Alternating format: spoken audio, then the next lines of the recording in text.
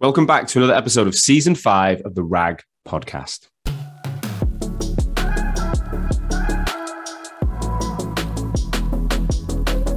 As you guys know by now, this is the number one podcast across the recruitment sector globally. And we've always been on a mission to help recruitment agencies grow by interviewing founders and telling their stories of success from startup all the way to scale up and exit. Well, this season we're a little bit different. How do you, as a recruitment leader and founder, maintain your family and friendships whilst being the best person at work? How do you stay physically fit mentally and emotionally? And how do you find time for yourself in the madness? How do you find time for self-interest, for hobbies, and self-improvement? Well, to help you with this, I'm going to be interviewing someone every single week that can demonstrate experience in one or more of these areas. So I'm going to talk to recruitment founders and also some experts from outside the industry who can deep dive into things like relationships and health and well-being. So sit back, relax, and I hope you enjoy today's show. Hey guys, and welcome back to another episode. On today's episode, I'm super excited to be joined by Jez Heard. Now, Jez is the 24-year-old founder of a company called Scale Genesis, a specialist recruitment firm headhunting people across the world, mainly in the US and Europe, in the blockchain and cryptocurrency markets. Now, Jez was introduced to me in January, and as a result, I've been working with him on his personal brand and now working with his team to elevate such a new agency globally. And as a result of that, he's had a phenomenal result. He's hired all of his team. So he's got 5-6 people now, including himself, all come from his social media. And he's done at least 5 or 6 deals with an average value of £20,000. So he's looking at, all the rec-to-rec fees he saved, plus the deal values, all at the age of 24. He did less than a year's experience in recruitment before he started his agency. He's a young lad from South Wales. He's got mad levels of energy. You can tell, like he admits he's a bit all over the place, but when he gets his head down, he works so hard. He's done like £500,000 worth of deals already since November when he started. And going into the pandemic, he was a personal trainer. So he's moved so fast. For anyone who's interested in listening to a really recent and current founder, someone who's doing it in the last 6 months, who's having an amazing return on the investment of taking the plunge to start an agency and doing it in a modern way, such as, a lot of the BD does is through email marketing, but being really research driven, plus his personal brand is generating loads of work. Then anyone interested in that kind of recruitment needs to listen to this episode. He's funny. He's got a real swag about him, and he's obviously doing something right. So without further ado, Jez, welcome to the RAG podcast. Thanks for having me, Sean. Not a problem, mate. It's been one I've been looking forward to. I'm just putting my phone on flight mode. This is what happens in modern day podcasting. You get called and then it ruins the whole thing. So yeah, I've been looking forward to interviewing you for a while because we met, must have been January time. And then we've done some work together. I've watched your brand go nuts. And I think, as I said in the intro, I think you're someone who a lot of people will be interested in because of the way in which you're going about your business. It's slightly different. So look, I've mentioned you, but for the listeners who don't know you, how would you describe who you are and what you do right now? Yeah, so obviously I'm founder and managing director of Scale Genesis. As me as a person and a recruiter, I wouldn't say I'm a typical sort of recruiter and sort of what you'd think is a business sort of guy. If anything, bit of a loose person that ended up in recruitment, started doing a bit well, started doing a bit better. And then out of nowhere, what I found out was that my work rate carried me through everything. And for some reason, a lot of people like to follow what I do. And a lot of people like to just join sort of the way that I'm going. Yeah. So how old are you now, Jez? Just turned 24. Just turned 20. I mean, that's fucking nuts. You make me feel so old, mate, honestly. So was that, you were born in what, 1996? 1998. Yeah, mate, 1998. Wow. Scary. Yes, one of the guys, when someone applied my job the other day, 2004, I was like, what the fuck? Like, how can you be that young? And like, but you work out the numbers, you're like, no, that's right. That's right. Yeah, like, yeah. Well, even 1998 makes me think shit. But anyway, so that's an incredible age to start a bit. But in a way, I think, wow, because I didn't get into recruitment until I was just 24, just turning 25. So you're at that. If you can get it in now, you're going to be in an amazing position when you're 30, right? Yeah. And it's the other thing as well. So I didn't come to recruitment that late. So I did So where I was in university doing sports science, and then I did my master's in strength and conditioning because all the way from school I was rugby, and I thought, right, sport is where I'm going to go. There's going to be something there for me in sport. Did you want to be a rugby player? Yeah, at first, and then got injured left, right, and centre, and then obviously found drink, and I was like, well, fuck this is better. And then tried to bounce back and forth, tried to do both, didn't happen. You had to pack it in. But did you play at uni? Yeah, I did at the start of it. So I was in that academies and everything when I was younger, and then obviously was like proper strict, set my diet, training, didn't hardly drink, nothing. Went to university, met all the boys in my freshers that lived with me, and it was literally just like 4 times a week for the next like 3-4 years. But yeah, it was a good time, really good time. But yeah, so obviously doing that, I was doing sports science, thought I'm either going to be S&C coach, something like that. Then I found personal training. So I was doing online personal training, which was really fun. Really enjoyed it, loved it, because I did bodybuilding as well. So it just sort of went hand in hand. Used to get clients just by doing videos and poses and stuff like that. So it was easy, well, not easy money, but quite easy money. Yeah. But then it got to a point at one point in lockdown where I was just like, I don't know if I want to do this for like the next 30, 40 years of my life. Let's try something else first. And if I want to go back, I can go back. Where were you living at this point? I was at this point, I was in South Wales, but now I'm in Manchester. But so I was in South Wales. Originally tried to apply for G2 and said I wouldn't be a recruiter. But yeah, so that was a funny one. But then, so they said no, they rejected. Yeah, they said no that I wouldn't be a recruiter. Wow. In their Bristol or Cardiff office? Cardiff. Right, yeah. Okay. Well, I was young though, so it probably was something I'd done in an interview. I've interviewed a lot of people we've interviewed badly, and you're actually not that bad. So yeah, one of them things. But so yeah, one of the boys, Ollie, that I was living with in uni, he's one of the only guys I know that actually wanted to be a recruiter. Like all the way from uni, he wanted it. That was his thing. Yeah, he's one of my first ones. But so he applied to Amber Resourcing, with Tom Ponting, everyone's from Opus, everything like that. Yeah. So he went there. Then he chose to go to G2, and he said like, "Oh, my friends like just started looking. Want to give that a go?" And yeah, I went with Ponce, and then rest of it, I just fell head over heels of it. Absolutely. So where did you go then? To Amber, you call it? Amber Resourcing in Bristol. In Bristol. Yeah, so I went from Cardiff to Bristol, and I was in Bristol for a bit. Then I went to Manchester, and I've been here for a while. And well, hopefully go to London end of this year, start of next year. All right, so let's just go back. So you said in the pandemic, at the beginning of the pandemic, you weren't even in recruitment. No. So I was in personal training. So I only actually had, when I started my company, 12 months experience. That's mad. Yeah. So what was your actual performance like in that year? Because you can't know that much in year one. I got really good at the end of it, that last couple of months. So I did it was over 200 odd in the last 4 or 5 months of it. Right. What were you recruiting? DevOps and cloud. Then I did a bit of blockchain and crypto, sort of realized that it was something I was interested in, started reading about it, listening about it. And then it just made sense to go for it. It's a nice market. It's a fun market. And when you actually enjoy what you're doing and what you're recruiting, and some of the conversations I have with these guys, they're doing something like stupid. Some of the stuff they're doing, you just wouldn't think would be possible. Whereas what I was doing, at first I was doing .NET in South Wales, and nothing against .NET. It's a good market, but I was there. I just didn't really care. You weren't into it, yeah?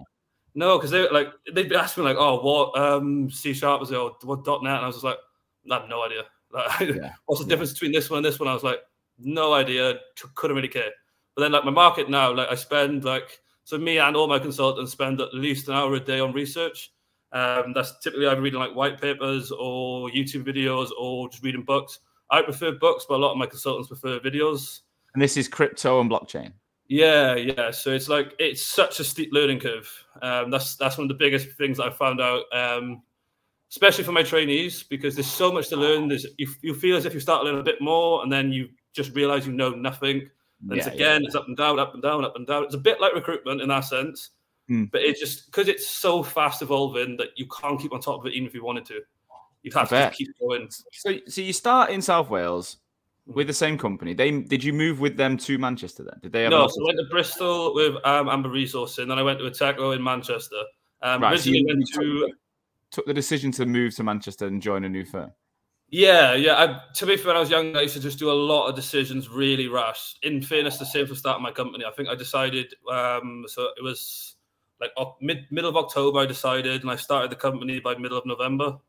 So it was what made you make that, literally having just got to Manchester, really, in reality at the time? not even done a year in recruitment. Where did that idea come from? Part of it was just I was doing well, and I found it really hard to have a boss. If I'm honest, I found it really hard. It was more me. It was the sort of I couldn't take someone telling me what to do in a good way, because like say when you're a boss of a company, you can get frustrated, not at your actual employees, but if like finances or something's happened wrong or something's went wrong, and you're a bit angry and like you take something out on them. But I wasn't the sort of person that would just back down and leave it. I would row, which is just like looking back now, stupid, terrible. But it meant that for me, I felt as if I had to make this jump or I would have left recruitment. It was like this or that. And I chose obviously to go for it. And it was also the thing of that I've never really thought too much of the consequences of just going for something, because what is actually the worst that could happen? Like, let's say the company I'd done it went bust in 2 years, so I went back to recruitment. It's not the end of the world. Yeah. No, you are right. Like I think the longer you're in recruitment, though, the more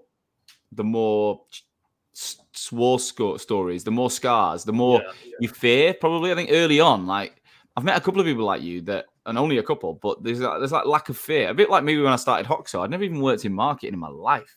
Yeah, I knew recruitment, but I didn't know the industry I was going into, and so I had this lack of fear. Like I just felt like, fuck it, whatever. I was like, in 6 months, I'll just go back to what I was doing. If it fails, like I'll be fine. Yeah, it probably is a bit of not having that knowledge that is actually really hard, and that you might fuck up or you might this goes wrong.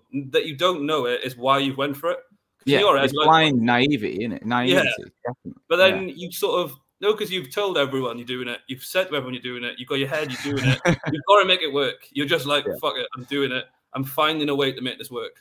So do you remember where you were when you decided like 100% and what that moment was like when you're like, I'm definitely going to quit and set it up? It was a sort of a blend over a month. It was sort of like, there's a couple of rounds I was having like with my boss, stuff like that. Great guy, brilliant guy. It was just more me, couldn't get managed properly. And then it was sort of it's little things where I was just like, that was the part I loved about personal training, online coaching. It was just me. I could do what I wanted. It was my decision. And if anything fucked up, I fixed it. And that's the bit I liked. I didn't have to go turn around and be like, oh, well, I've done this. Can I do? It was just like, go for it. Go for it. Fix it out. And then if it didn't work, it didn't work. And that's the bit that I really liked about being your own boss sort of thing. And like probably I wouldn't say 8, about 60% of recruiters really want to be their own boss, but a lot of them just don't have the guts to go for it. Yeah. And I get messages, honestly, like every other day, like, oh, how did you find it at the start? Would you have done it again? Would you do this different? Would you do that? And it's like, a lot of it is just go for it. What's the worst that's going to happen? Yeah. So what you don't learn from thinking about stuff. You learn from doing it. Like you learn from getting out that as well. There's so many mentors and stuff out there now that it's like you could literally go text anyone. Like as soon as you're in recruitment, the network is massive. Especially you've got stuff like TRN, like the recruitment network. You've got it was that Pirates one. That's good with Gary. There's a few of them.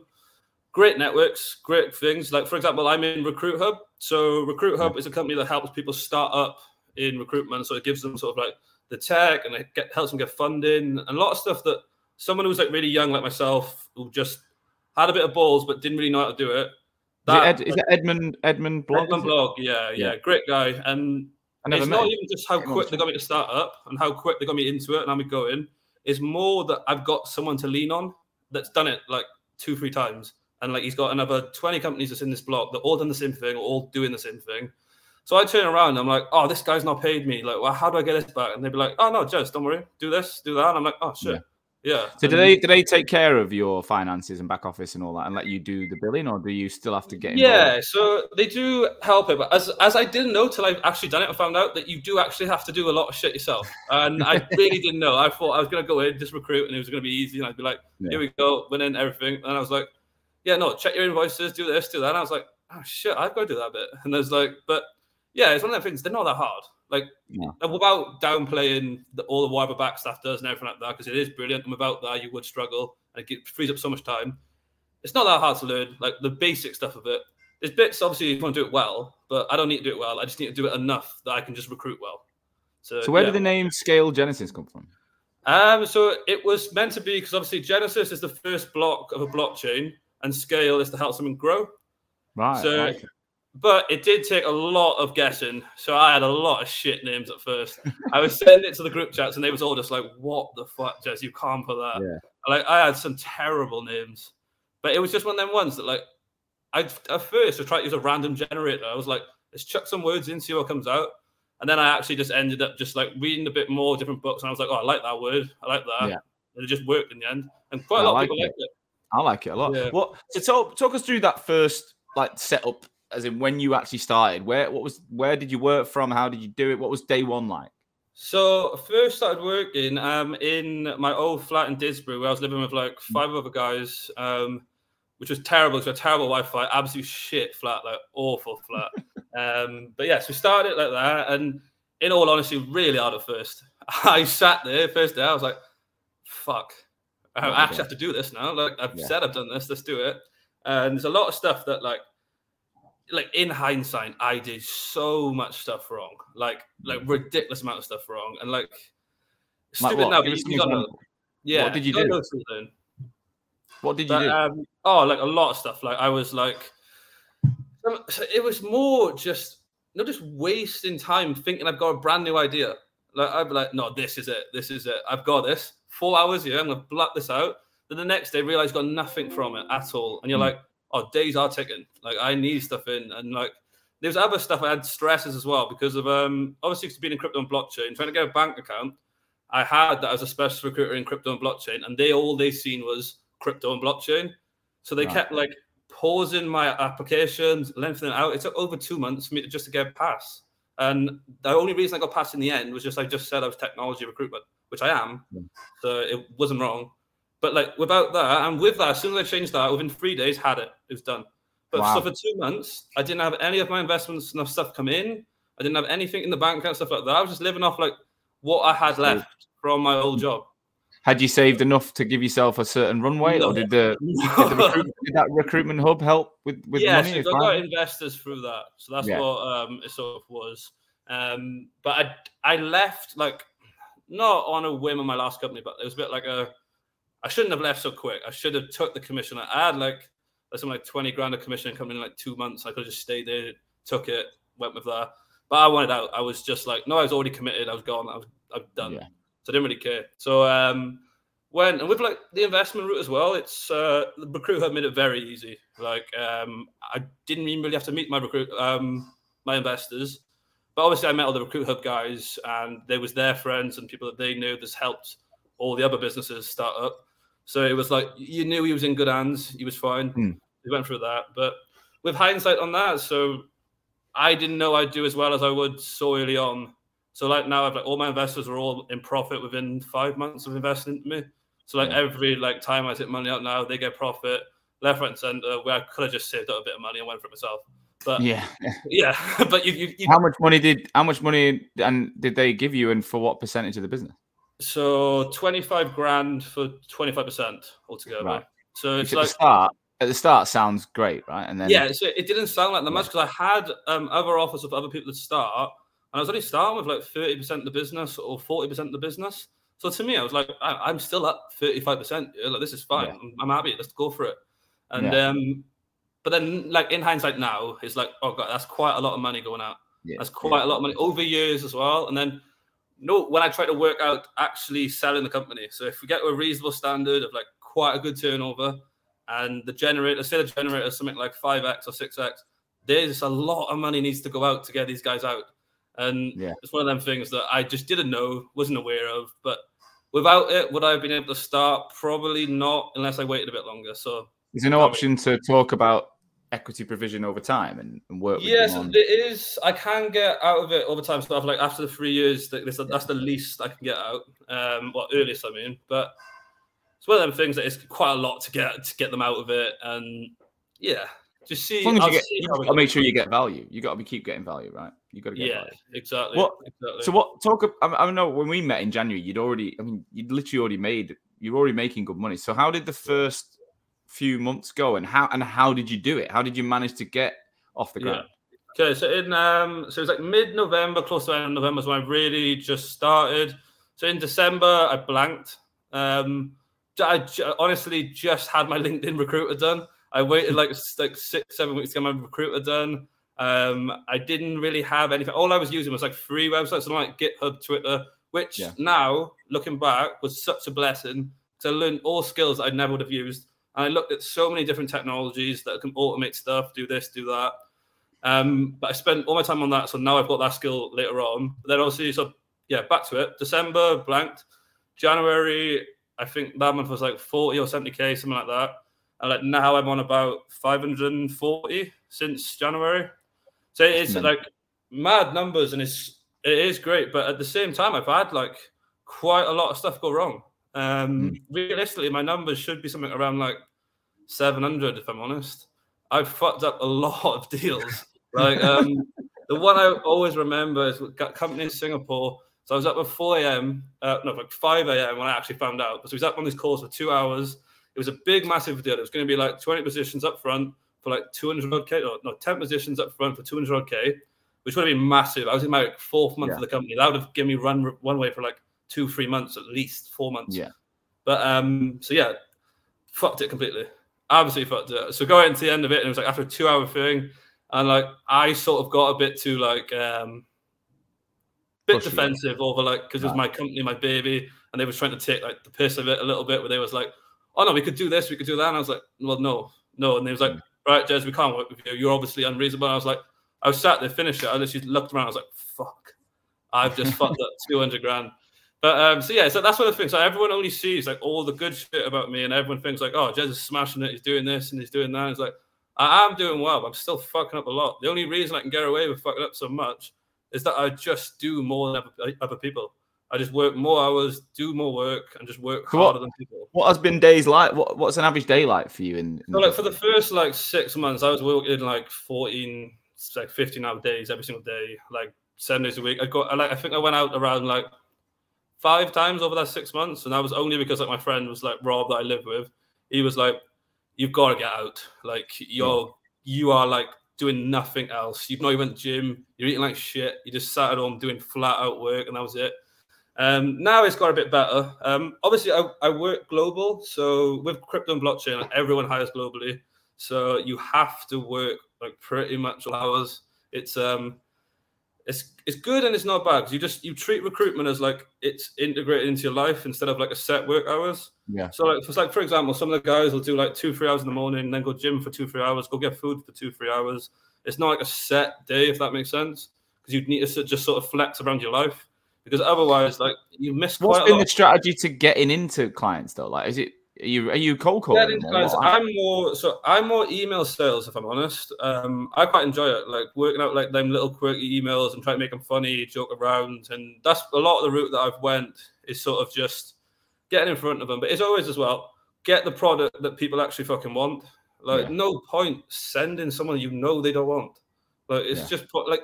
A lot of people in recruitment, especially early on, they will obviously find a candidate they think's half decent, and they'll just send it to everyone. Just not even give a fuck. Like, do they want it? Do they need it? Have they just hired this many people? All of that, they don't take that into consideration. They're like, oh, you had a C# guy before. There you go. Check it in. Whereas like my approach was very targeted from the start. I would do a lot of research about the companies, know who the companies are, know what they want. If I can speak to the guys already in the company, like the actual employees, like actually reach out to them, try to speak to them, get information, and then try spec in. Because as much as it feels like you don't do that much and your time's taken back and you should have done more, I think I only spent out about 100 emails in the first 2-3 months, but I had like 20 clients on from it, and I was done for like, I only just started doing BD again last month. Really? And I was at a runway for like 4 months of clients. The only reason now I'm sort of doing it is more for my consultants. So I can give them more work for them to do as they're learning, so they can get their own clients, everything like that. But with that, one of the struggles I have found is managing while you want to be like the top at billing is very difficult. It's very difficult. Yeah, it's like it's more the fact that you have to work outside of your core hours. Like you cannot recruit in your core hours if you've got a trainee. Like, and so before they first come in, they was all like fresh, and they're all fresh. All didn't really know what to do. So they were all like questions left, right, and center. So like my work schedule basically was that whenever I was in office, I was just managing, just helping. And whenever I was outside of office, I was just like resourcing, recruiting, BD, everything like that. So it's a mad lifestyle trying to be a billing manager. Like that's harder. But then I obviously had the business side. Were you always? Why did you hire so soon? Like, where did that plan come from? Because of one of my main skills is BD. I can get businesses on well, and I keep relationships. I honestly, most of my billings are from the same companies. So I get a client, and I just work with them, and I get that relationship, and I dominate that client instead of trying to get everyone. I'd rather get a handful of people who'll give me 10 roles over the year, and I fill all of them. That's like my ideal sort of year. But so with that, and in my space especially, there's a lot of growing companies. So I meant that I got a lot of roles on without even really pushing for it. And then I was leaving quite a lot on the table because you can only specialize in a certain number of things. Like if you try and do every skill, you're just shit at everything. Or you're at best mediocre, which if you're up against good recruiters, they're going to smoke you every single day. Like if, for example, say if the skill was like a Rust engineer, if a guy just does Rust day in, day out, I don't care how good you are. If you do another 10 different skills, you're not beating him. Like it's simple as that. But so with the guys, I sort of needed it as well. Like I was struggling being on my own for so much of all the time. I sort of needed that bit of like out.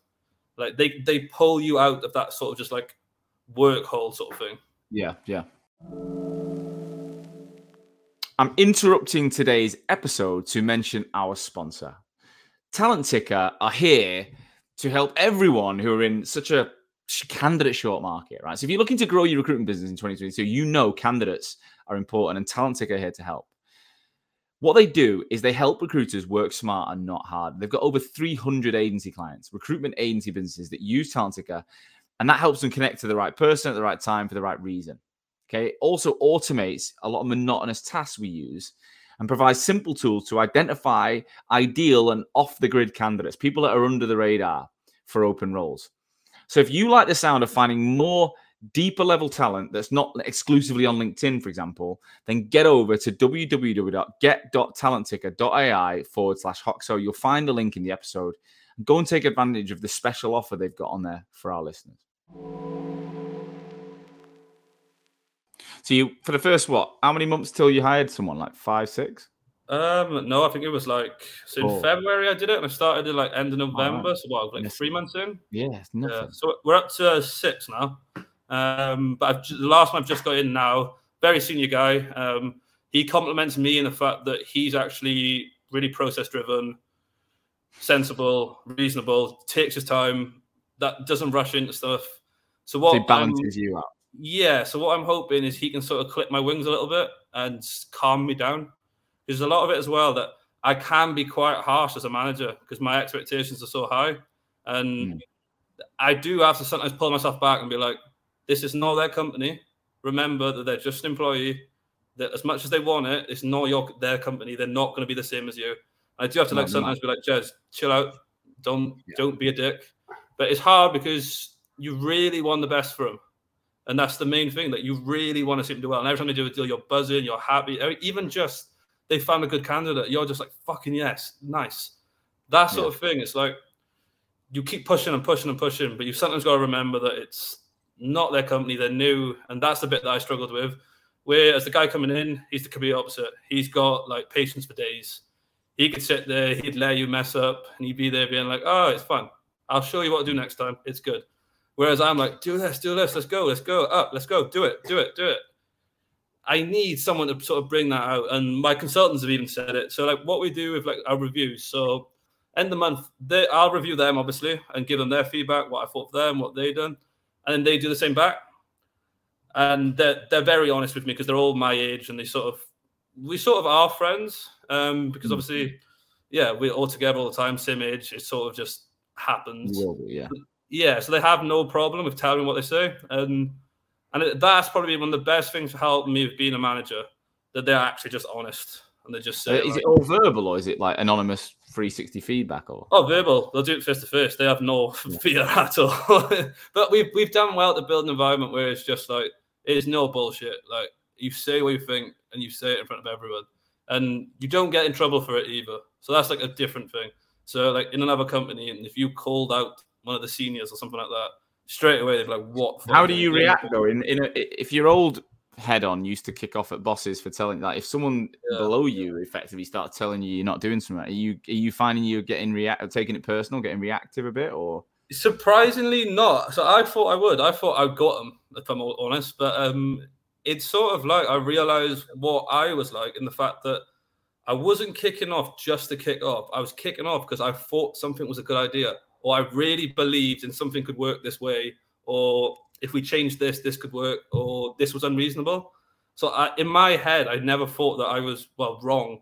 So what I see a bit of it. So when they're going back at me, I feel as if there's a reason why they're doing this. There's something there. It might not be the way that they've said it, or it might be the way they went about it, but there's definitely some truth to whatever they say.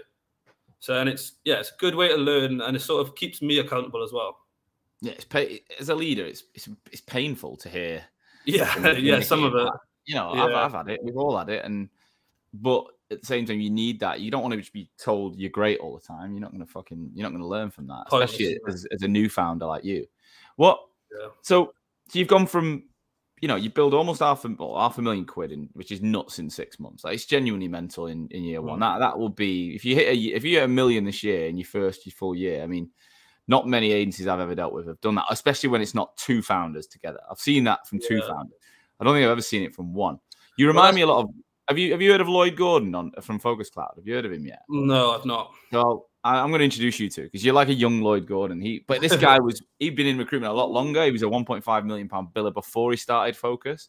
But he's got Focus Cloud. Focus 24/7 is his attitude, right? It's like his team needs to be around the clock all day, every day, and he's relentless. This guy said if he didn't make it a success, he'd be dead. That was his line on the podcast. And now he's got this mega company and he's flying. And you'll love him. I'll introduce you to him. But well, the part of it was so that's something that I've been like the last month or two debating a bit more about, because I had a real big thing of doing billing $1 million myself in my first year, my own company, which because I just knew there's probably a handful of people, if many, have done it.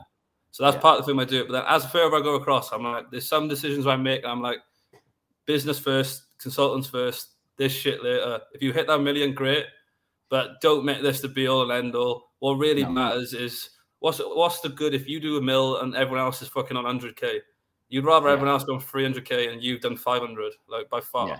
And it's but it's one of them things of just checking your ego, which is hard a bit, but it's mad. And I mean, I'm still like that now. I still sell probably the most at Hoxo, and it's like I don't want to do that. Like, but you want to drop it, but I still enjoy it. I still fucking love it. So I'm like, it's a balance for me. If I was like, I don't want to do this as a job anymore, then it'd be. And we have a small sales team. So it's never going to be a sales driven business. It's a delivery business. But yeah, I find it. I don't know if my skill set's ever going to be as good as others at taking people through.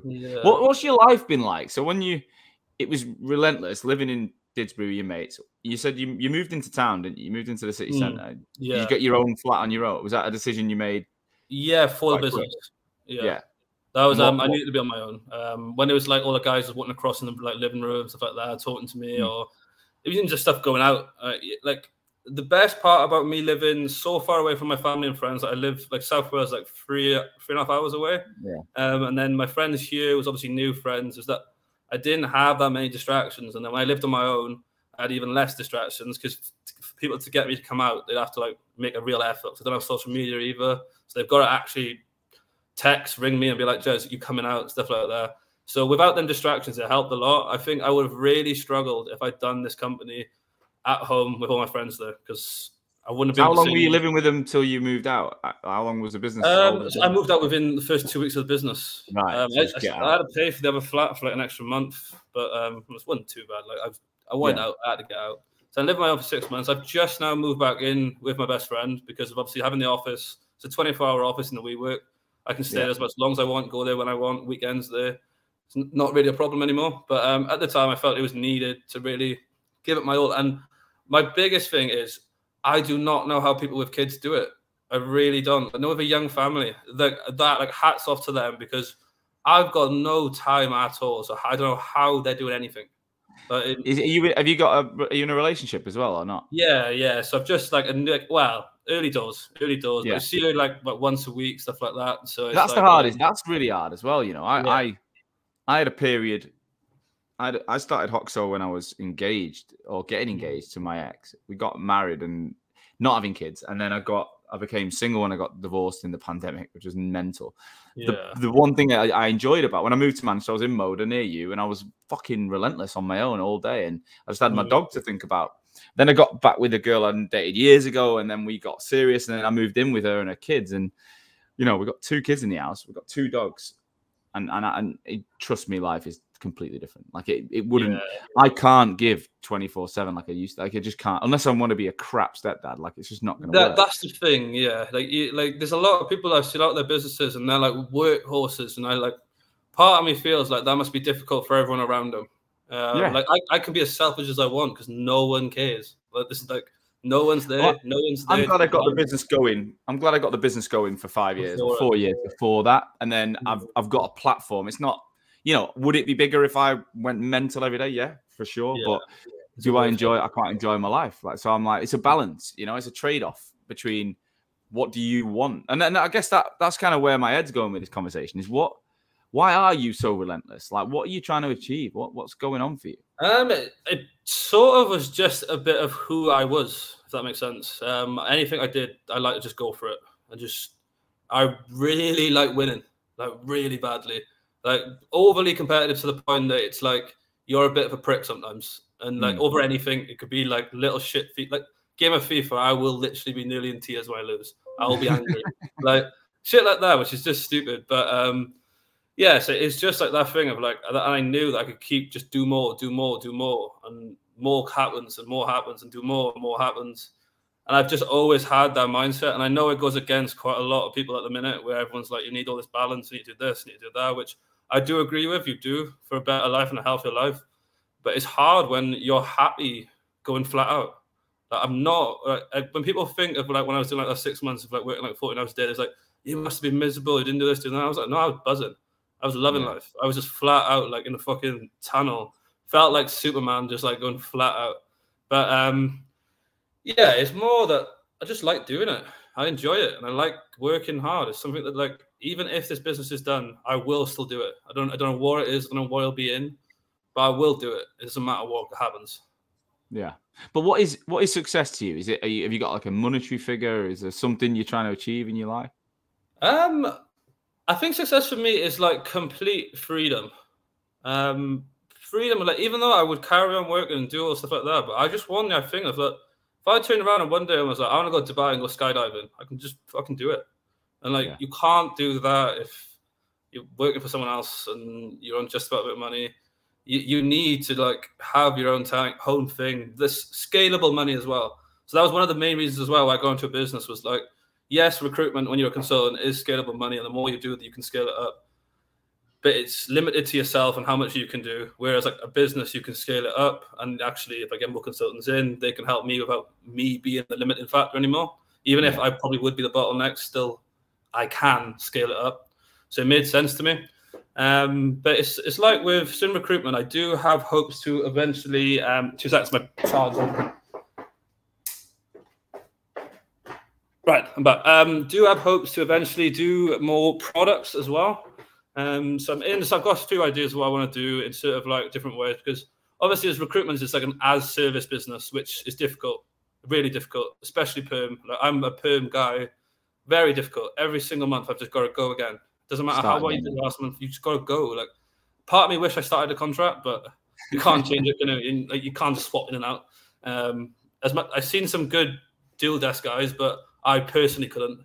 I'd have to. Well, I was a contract guy, and it was definitely the skill set. Yeah, and I think the thing I always found with contract was like, it'd be 5 o'clock on a Friday and the job would come in, and the perm guys would they just fuck off, and you'd be like, oh, I can't do that. It's like I'll be honest, I don't miss that about. That's probably the one thing I don't miss about recruitment is that contract recruitment is that fuck you've got to move that fast. I was very good at it, don't get me wrong, but whereas now I've built a business where I've got a recurring revenue stream in the agency where clients pay us monthly. And then we've got the academy, which is people pay. It's still an annual subscription, but they pay once. So it's like a perm and a contract business that we've got now. And again, the academy is like, it starts at 0 every month and the agency starts with a book of business. So I like having both. I think if I relied on one, I'd probably my hair would be grayer than it is. But Yeah. I'd still have that same feeling like you every month. It's like, fuck, right, we've got a target. Let's go. Yeah. You kind of need that though to kick you up the arse as well. Because if you get too comfortable with a big book of business, you can have really lazy times. Whereas I don't think you've got to stay sharp. So with perm is that like it honestly doesn't matter how good you did last month. Like what you did last month will be what you get billing this month. Don't get me wrong, or the next month. But whatever you build doesn't matter. Like the next month, everyone's like, don't matter, doesn't care. Crack on, keep going. Yeah, and the dropouts at the minute and everything like that are relentless. As you can really. imagine. So, are you seeing what sort of percentage are you seeing if placements don't make it to start? So mine's has been that bad, but a lot of the guys that I know that are doing UK, because obviously I do US and Europe predominantly. A lot of the guys that's doing the UK, with all them 3-month notice periods, a lot of them are doing deals, and then by the time that 3 months is over, they've gone to someone else, interviewed somewhere else, and they've got a better deal because everyone's throwing money left, right, and centre. But that's heartbreaking stuff, that you've done a deal, a big deal, and then you've waited 3 months to find out the guys went somewhere else. That's going to take it away from you. And, like, it's going to happen a few times. Like, everyone has dropouts. You can't not. But, like, that is the damaging. As in, like, you don't want to keep going. Like, that's hard. But you've got it. I mean, what you're doing is like a 4-week notice in America, right? So it's pretty fast. Yeah. Oh, no, it's quicker than that. So in America, notice periods isn't really that much of a thing. You don't even have to sort of legally stick to your notice period. It's meant to be 2 weeks, but a lot of the guys can walk out as and when. But with my ones, a bit more, they like the project, so they want to finish whatever the project they've got to do and then move on. Or they will just jump ship. Very different. Like UK, it's like the strict laws. You can't mess around. You've got to do this, do that. I'm against 3-month notice periods myself, though. I just think for both business and the employee, it's hard. Like you both don't want each other there, but you keeping them there just to sort of, it doesn't really make too much sense. No, it's I think in certain positions, if it's like a really, really niche skill set that you're gonna struggle, your business is critical. Yeah, I get it then, but I know what you mean. What's an average fee in your world then? What sort of numbers are you talking? So average fees are anywhere from like 25 to 30k for average deals. They're big deals, but it's a lot of work. A lot of work goes into it. You need to know. So in our market, you can't be a sort of lazy recruiter. You have to do a lot of research. Like what I found when I was doing sort of like a lot of the Web 2 stuff, I could get away with just volume. If I just did enough volume, I'd get deals in, it's fine. With this one, like, you could do as much volume as you want. If you don't understand it, you won't place them because you don't know the difference between like little skills. And they're the difference, because especially in a market, like if you have a position where the skill set is transferable across pretty much any company, then it comes down to these little minute deals which actually make the difference. And if you can't understand that on a client call or when you're speaking to a candidate, you just will not place it. But you'll lose your head doing it, because some of these deals are like up to like 75k, 80k deals, and you're going to be going flat out. Yeah, you're excited. You'll think, right, I've got an 80k deal coming in, but you don't actually understand the tech, and you've wasted half your day doing it, and then you've wasted half your month doing it because you think, right, it doesn't matter what happens here. I can get an 80k deal. My month's done. And you start chasing these big ones and then just mess up anyway. But are you finding it as competitive? Are you up against as many recruiters? Yeah, so it is quite competitive. There's a lot of good companies in my space in recruitment. Like for example, like Plexus in London with like Zeph, they're very good companies. Like all of them are very good guys. It's one of them things that you can't really think too much about the competition. You've just got to think you're going to beat them, because we're probably all in the exact same boat. That Zeph thinks he beats me. I think I beat Zeph, and then Blockchain 121 thinks they beat us both, and it's one of them things you just think you're going to win regardless, or you wouldn't do it. But so it's not been as bad as like the UK. I can imagine the competition there. Like, I've seen some of the guys, like, so I obviously have a lot of friends still doing Web 2 in the UK, and like they're up against like 8 other agencies, or they're up against like their problem is they're trying to work with a company that's got like terms agreed with a very like shit agency that's doing nothing, and half your job is telling that agency or telling that company that agency is not the right agency for them. And when you're doing that, you're wasting half your time, you're wasting your effort. Whereas like ours is just more like if you're the best at what you do, they'll work with you, and that's fine. It's none of that, like, no shade to Hayes. What they've done is well. They've took over the market in a lot of places. But like, it's none of that. Like, oh well, we're at 10%, and you're like, oh, fuck, I can't do that. Especially when you're a consultant, your manager's not going to let you get through with that. Like, you can't compete with that, and you just got to move on. There's a lot of effort wasted. So my market is competitive because there's really good guys in it, but it's not competitive in the terms that it's overcrowded. Yeah, well, that's a good sign. And you've obviously, how did you come up with the idea of blockchain and crypto? Like, because you weren't recruiting, were you recruiting that or not? Yeah, so I did bits of it within DevOps though. So I was doing blockchain and crypto, but within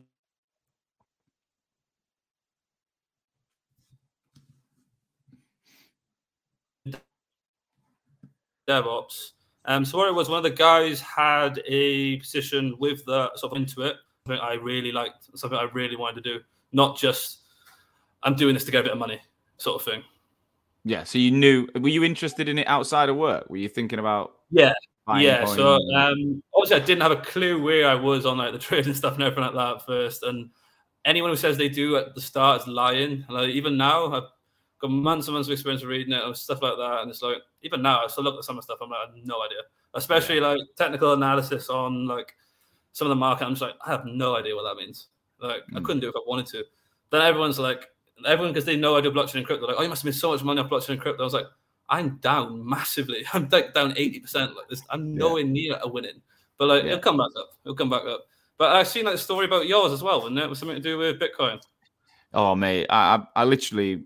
So I'd started Hoxo. I'd remortgaged my house and I had a pot of cash, not loads, but I had a bit extra that I knew I didn't need to use because we took off pretty well. So I was like, well, I want to invest some of this, and then I'd hired this young lad on an internship who was there. He was like a finance grad and he was fucking bright. A guy called Paddy, he was wicked. And he was on eToro looking at coins, right? And one Bitcoin was less than, I think it was $2,900, so about 2,400 quid.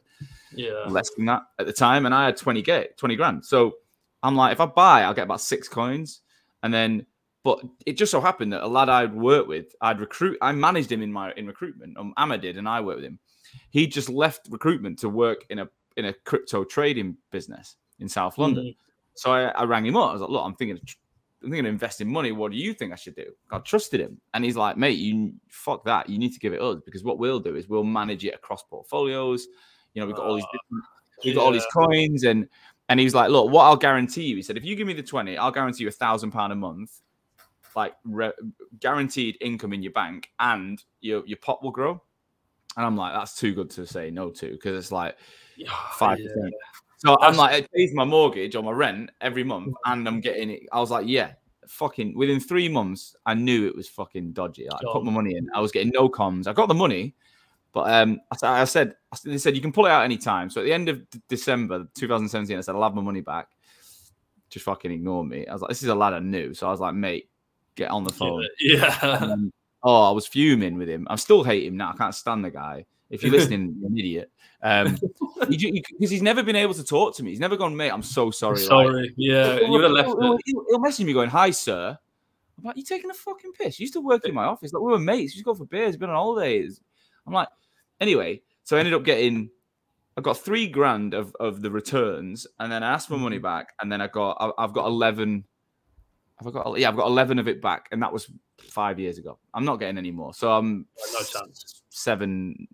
8 grand down, something like that. But if you actually think of it, and the guy was like, "Oh, we've struggled, we've lost all the money," and then every week on Instagram, he posted in front of a Bentley, and he's like trying to sell it, and I'm like, "You're an absolute fraudster." And I think it's put me off that. It's put me off that whole sector. I'm like, there's so much bullshit in it that it's a lot of scamming as well. Like it's a lot of scamming. It's because the rewards, and you see so many people what they got in so quickly, and it can be some of like the quickest and biggest rewards you can in such a short period of time.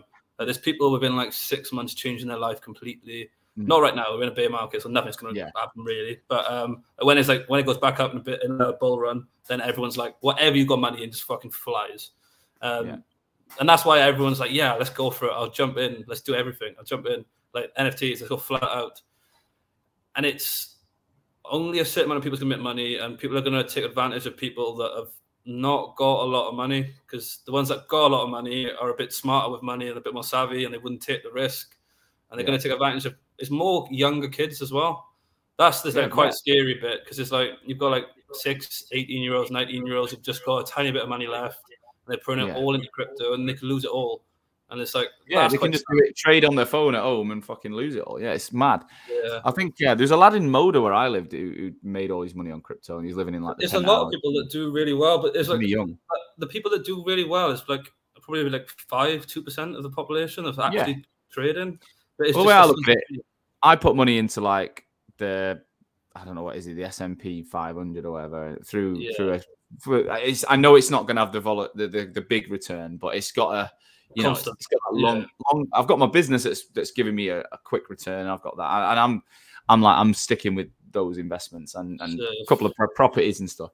But it's an amazingly interesting world, right? It's a fucking cool place, and it sounds like you've had a bit of a masterstroke really to get in at the time you did, because you could have stayed in .net or whatever, and instead you've gone into it. You've fucking just ran it, and now it's paying off. So what does the rest of this year look like? You've got 6 people now. You're only 6 months in. What are you trying? What would the end of year one? You mentioned 1 million, but what do you reckon the team and stuff will look like by then? So the team by then, so by the end of the year, it's going to probably be around 10 people. But one's going to be a marketing manager, and one's going to be internal.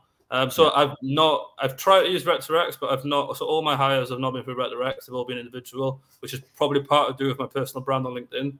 So people see my shit. I wanted to talk about that. Obviously, we've worked together. You've done some work with us. Your team are going through the academy now. Like, what impact is because your content's been wicked this year. You've fucking blown it up. What impact has it actually had? Because so many people say to me, like, I put a post up today about it. Like, what's the point? They say, I get it. All right, you can put loads of content. What's the fucking point? So talk to me. Like, what impact has it genuinely had on your life?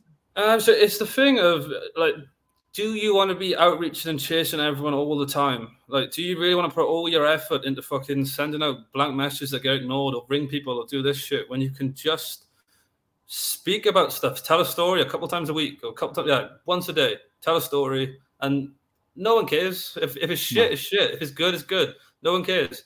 But what comes back then is sort of that inbound, which for me personally, because obviously I do a lot of recruitment posts, more than I do blockchain and crypto, because I took it as in I want to grow a business more than I want to be seen as the best consultant in this space.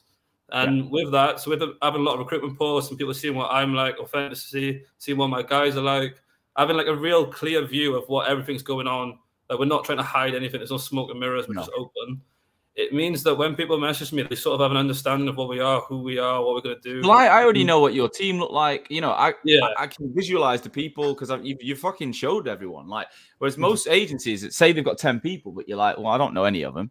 Whereas, you got like a glass window into the business almost. And it helps for especially. So what I've been having a lot now is a lot of like more not senior guys. Senior guys not that interested, because obviously a lot of them will be like, Jez is young. Doesn't matter how good he's doing. I don't want my boss, which is fair. Do you want? I don't care. But a lot of guys are still like a year in, and they're like, it's not that they're doing bad. They're not doing amazing, and they're sort of if and are in whether recruitment's for them, whether the company's for them.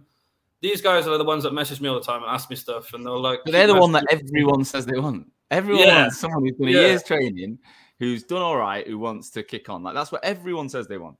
And they're the ones that message me, because that's what they're more looking for. They're looking for something which is different to what they've got right now. Because if you want a big corporate job where the database is massive and you just got to sit around and ping emails around, fair enough, go for it.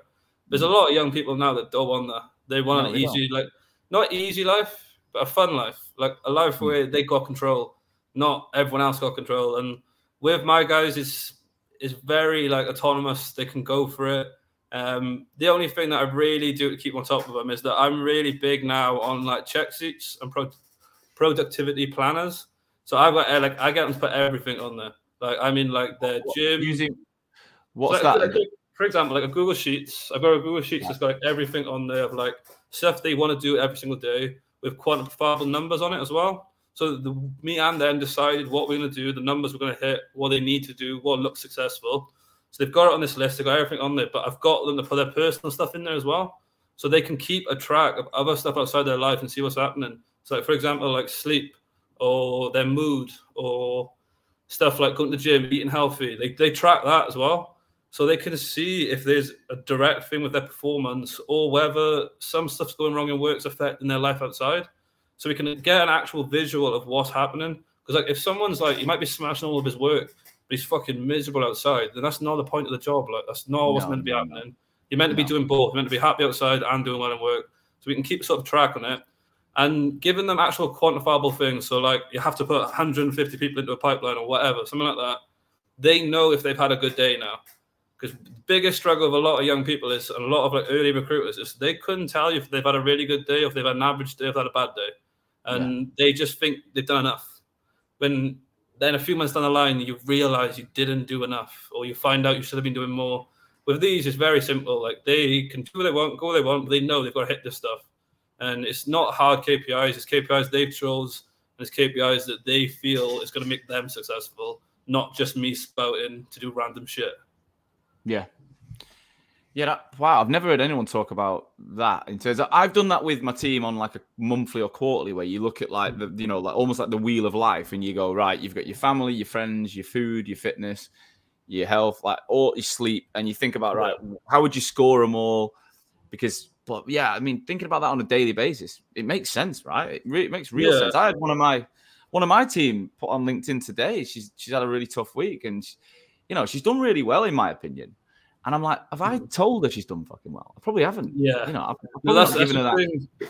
If you forget, don't you, a lot of it. It's a lot of the successes that little wins as well, like, because everyone celebrates the big wins, like someone's smashed their target, stuff like that. But for some people, it's like fucking, they've not had to take any tablets for a week, or they've had good sleep, or stuff like that. Little stuff like that is like, oh, nice, well done for that. Or they've been in the gym 7 days this week, or something like that. It means a lot to them, and it does. They don't. And it will have a knock on. It will have a knock on. And it will. And like, as much as like, it's a weird thing to say. A lot of young recruiters have like a praise kink. Like they want to be told they've done well. Like, doesn't matter what it is. I was massive like that. I mean, I think that's probably the hardest thing about being your own boss. Like, no one tells you. Yeah, no one cares. Yeah, no one cares. No one's ever like, oh, how are you feeling? How are you? Yeah, no one cares. That's why I've got a coach. I have a personal coach I speak to, Aria, I had on the show, and I think the main reason I do is so I can have someone who can just praise me. Tell me right. No, but yeah, it's that thing of like, so when you're telling everyone else around your business, stuff like that, no one gives a fuck. Like, everyone thinks that it's going to be this big thing, and like in your head, it's your life, but no one cares. And like when everyone, like loads of people say to me, oh, Jez, so when you first started, you must have had like a lot of people saying shit about you being too young, you're not experienced, doesn't know what he's doing, he's going to be fucked. And I was like, honestly, no one said anything. No one give a fuck. No one cares. Like, they care about themselves, and that's it. But for some reason, everyone thinks it's everyone else. That's the thing about personal branding that I always talk about. You know, it's like your candidates and clients are the star of their own show, right? They're not. You're not. So if you position yourself on LinkedIn as like you know, it's all about you, then they're not bothered. Like, they're bothered about them. So you've got to appeal to understand, like the way you appeal to recruiters. You talk in a way that they get it. Like, you relate to them. You don't just talk about yourself for the sake of talking about yourself. You relate it back. And everyone, like, I asked a question yesterday to the group. I said, do you ever go out and feel conscious? And they're like, about like the way you look, your hair, your clothes, or whatever. Have you ever gone out feeling like shit? And they're like, 100% I've gone out like that. Yeah. We all have. I'm like, but the funny thing is, you're so worried about what others are looking at you, but the other person's probably got something they're worried about. Yeah. So neither of you are even noticing each other's shit anyway. No, exactly. And it's such a weird thing to think of, because like in your head, the only thing you think about is your life. But realistically, no one gives a fuck. Like, you couldn't remember, like the bad stuff that happened to someone else. Like, no, when something bad happens to you and you think this is tragic, everyone's gonna remember. Like, your like life's falling below you. Yeah. Then you try and think of someone else, something bad that happened to them. You're like, you can't even think, you can't even remember it. So it just goes because you don't give a fuck. And like, that's what a lot of people. Yeah, like a lot of people just overthink everything. Like, with a posting on LinkedIn, like, to get my guys to do it. Now they post every day. But at first it was like, don't know what to post. I don't know if they'll like it and stuff like that. I'm like, honest, I literally said to them, I was like, no one cares what you post, if I'm honest. Like, especially you've just started out, just post something. And then now they're like, it's quite fun. It's something we do is like, oh, I've got half hour, I'll do a post, I'll do something fun. That's it. And obviously you're going through the training now, which the team are, which is going to be exciting. I can't wait. What in terms of financial, like, what benefits do you think, or what quantifiable benefits have you got from the work you've done on LinkedIn this year?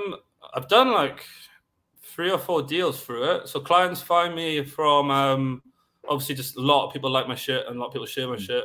I've done a few deals for that, which is You've hired people as well from it? Yeah. So all my hires are through LinkedIn. So that's all through that. I'm just doing posting, which is nice because I have tried to do rec to rec, but they're in such a difficult market at the minute, which is like you without like downplaying it, you probably should just get an internal person and teach them what you want, because they've got so much competition.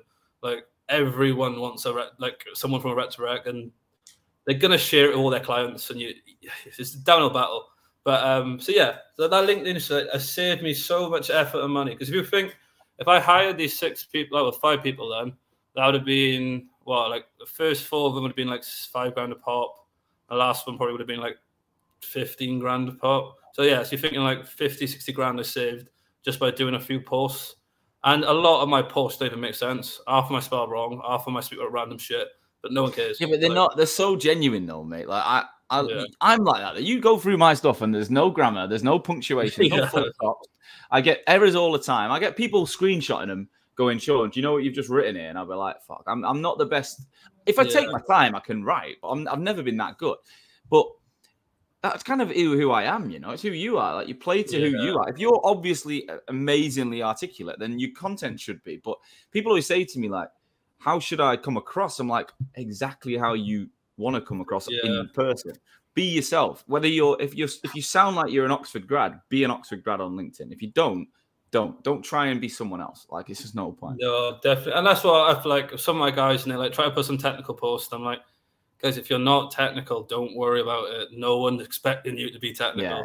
Like, we'll talk about the questions that you answer that you can add value. Don't talk about the shit that they know more than you.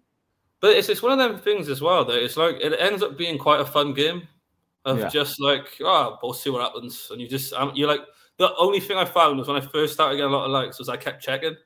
I kept going like, wow, what am I on? You keep checking your views. You're like, right, let's have a look what views I got. You're like, that bit, I was like, it's a bit sad. Like, what am I doing? But the funny thing is, you're like me. You say you don't use social media. I don't. I've got an account, but I don't have any of the apps. I don't look at them. I'm not interested. I don't like. My missus will post about us on Instagram, and I'll just do a LinkedIn. But I'm not interested because I see LinkedIn as my business, as my future. I see it as my, it's the community I care about.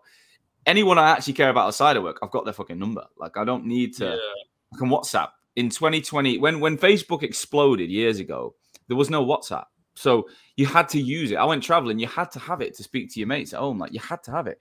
Instagram then exploded the kind of natural voyeur of watching people, which I can see why it's so fucking addictive. Like, I had Instagram last year, and because of the story feature, updates every second. You can literally check your phone every 3 seconds and see a brand new story. And it's like, that's too much stimulation. Well, at one point as well was obviously because at first when TikTok came out, I was like adamant, I'm not getting TikTok. Fuck that, I'm not going to do it. So I was on Instagram just watching TikToks 2 weeks later. So like everyone else had the memes, and I was just there like, now I've got it. Now I understand the joke. And then eventually got TikTok, and I absolutely hammered that. I mean, I was like, I've never tipped it.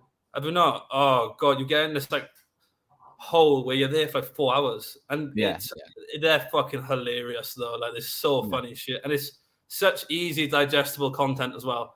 It's like with some of the YouTube videos, when it says 20 minutes, you're like, I'm going in 4 minutes. I'm not watching it. 7 seconds, you're like bang, bang, bang, bang, bang. But it gets a bit much. But did you stop that on purpose when you started the business to give yourself that clarity? Yeah, it was more of a productivity and a sort of happiness point. I wouldn't say it was bringing me down, but it was like, it wasn't adding to anything, if that makes sense. Like, it didn't make me happy seeing all of it. And probably one of the benefits I did found was that when I seen all the people, my friends and stuff like that, I had shit to talk about. I actually had something to talk about. Like when I was on Instagram before, I knew everything. Like, I could meet someone's girlfriend for the first time, and I already know where they went on holiday 2 years ago.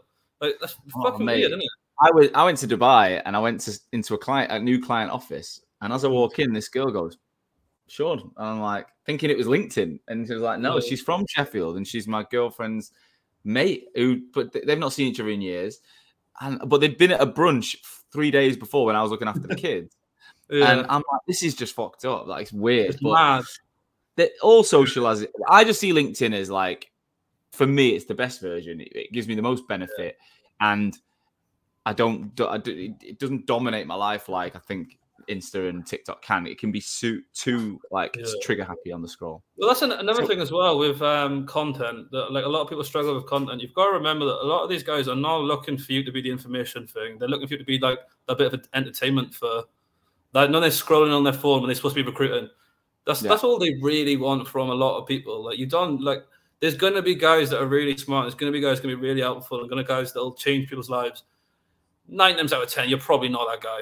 Just put something that people like to see. Like, well, I like it.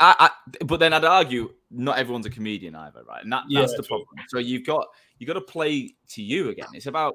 I look at it like a bit of personal stuff, a bit of humor. Some value. I like to educate, and anything I'm saying on the phone, I'll say on LinkedIn because I'm like, well, fuck it, I might as well share it. And then I like to talk about my clients and the successes and prove that we're doing a good job. And that's the kind of combination I have.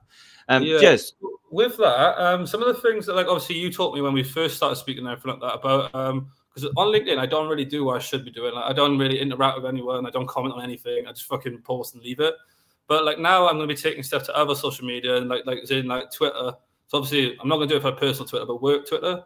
And with I'm going to put that as more of like my blockchain crypto space stuff, where I go for it and actually then follow top guys, interact with top guys, like their shit, be involved in the conversations, get seen, stuff like that. I'm going to do that properly. And like when people are like, "Oh, the LinkedIn post is a waste of time," but if I got that good LinkedIn post, I could put that on Twitter, or of course you can. Make it a TikTok. But if you also, let's say you comment on someone's tweet, then you check them out on LinkedIn, and if it might be an easier route to DM them there, and you got to be smart with them. You got to be smart. A lot of different ways, mate. I'm out of time, and we're out of time. But I want to say thank you for the time today. I mean, I think I could chat to you all day. It's been hilarious, and it's so different. Look, you're a million miles an hour. Your business is nuts, really, but I love it. I love everything about it. I think what you've done in 6 months is incredible. Well done. And I know a lot of people in the sector. I speak to thousands of recruiters, and it genuinely is different, and it's impressive. So well done. And what I think we'd love to do is get you back on maybe in this time next year. Let's have a recap. I've done this a lot with other people. I want to find out whether or not it carries on the same trajectory, and how you as a person cope, because I think you're going in different directions. There's going to be a lot of people messaging you, a lot of people to hire, a lot of people to. There's loads going on, and but I wish you the best of luck. If anyone does want to speak to you, if anyone's listened and wants to work for you or just pick your brains, are you okay if they message you on LinkedIn? Yeah, go for it. LinkedIn or email. My email's obviously jez@scale-genesis.com. Go on my LinkedIn profile. You can see it in my bio anyway. More than happy to speak to anyone, especially young recruiters. I remember when I first started and everything, I used to message. It sounds gimpy as fuck. I used to message like people that I knew was like million billers and just ask them what they'd done. Half the cunts ignored me. Like I would say probably like 9 out of 10 because they were too busy billing. Like, they didn't have time to message me. But now I'm in the situation where I could help someone else. I would if there's any trainees want to message me and ask me anything about what I did, what I did wrong, or anyone thinking about starting out. Just drop me a message. I've got time to make for little stuff like that.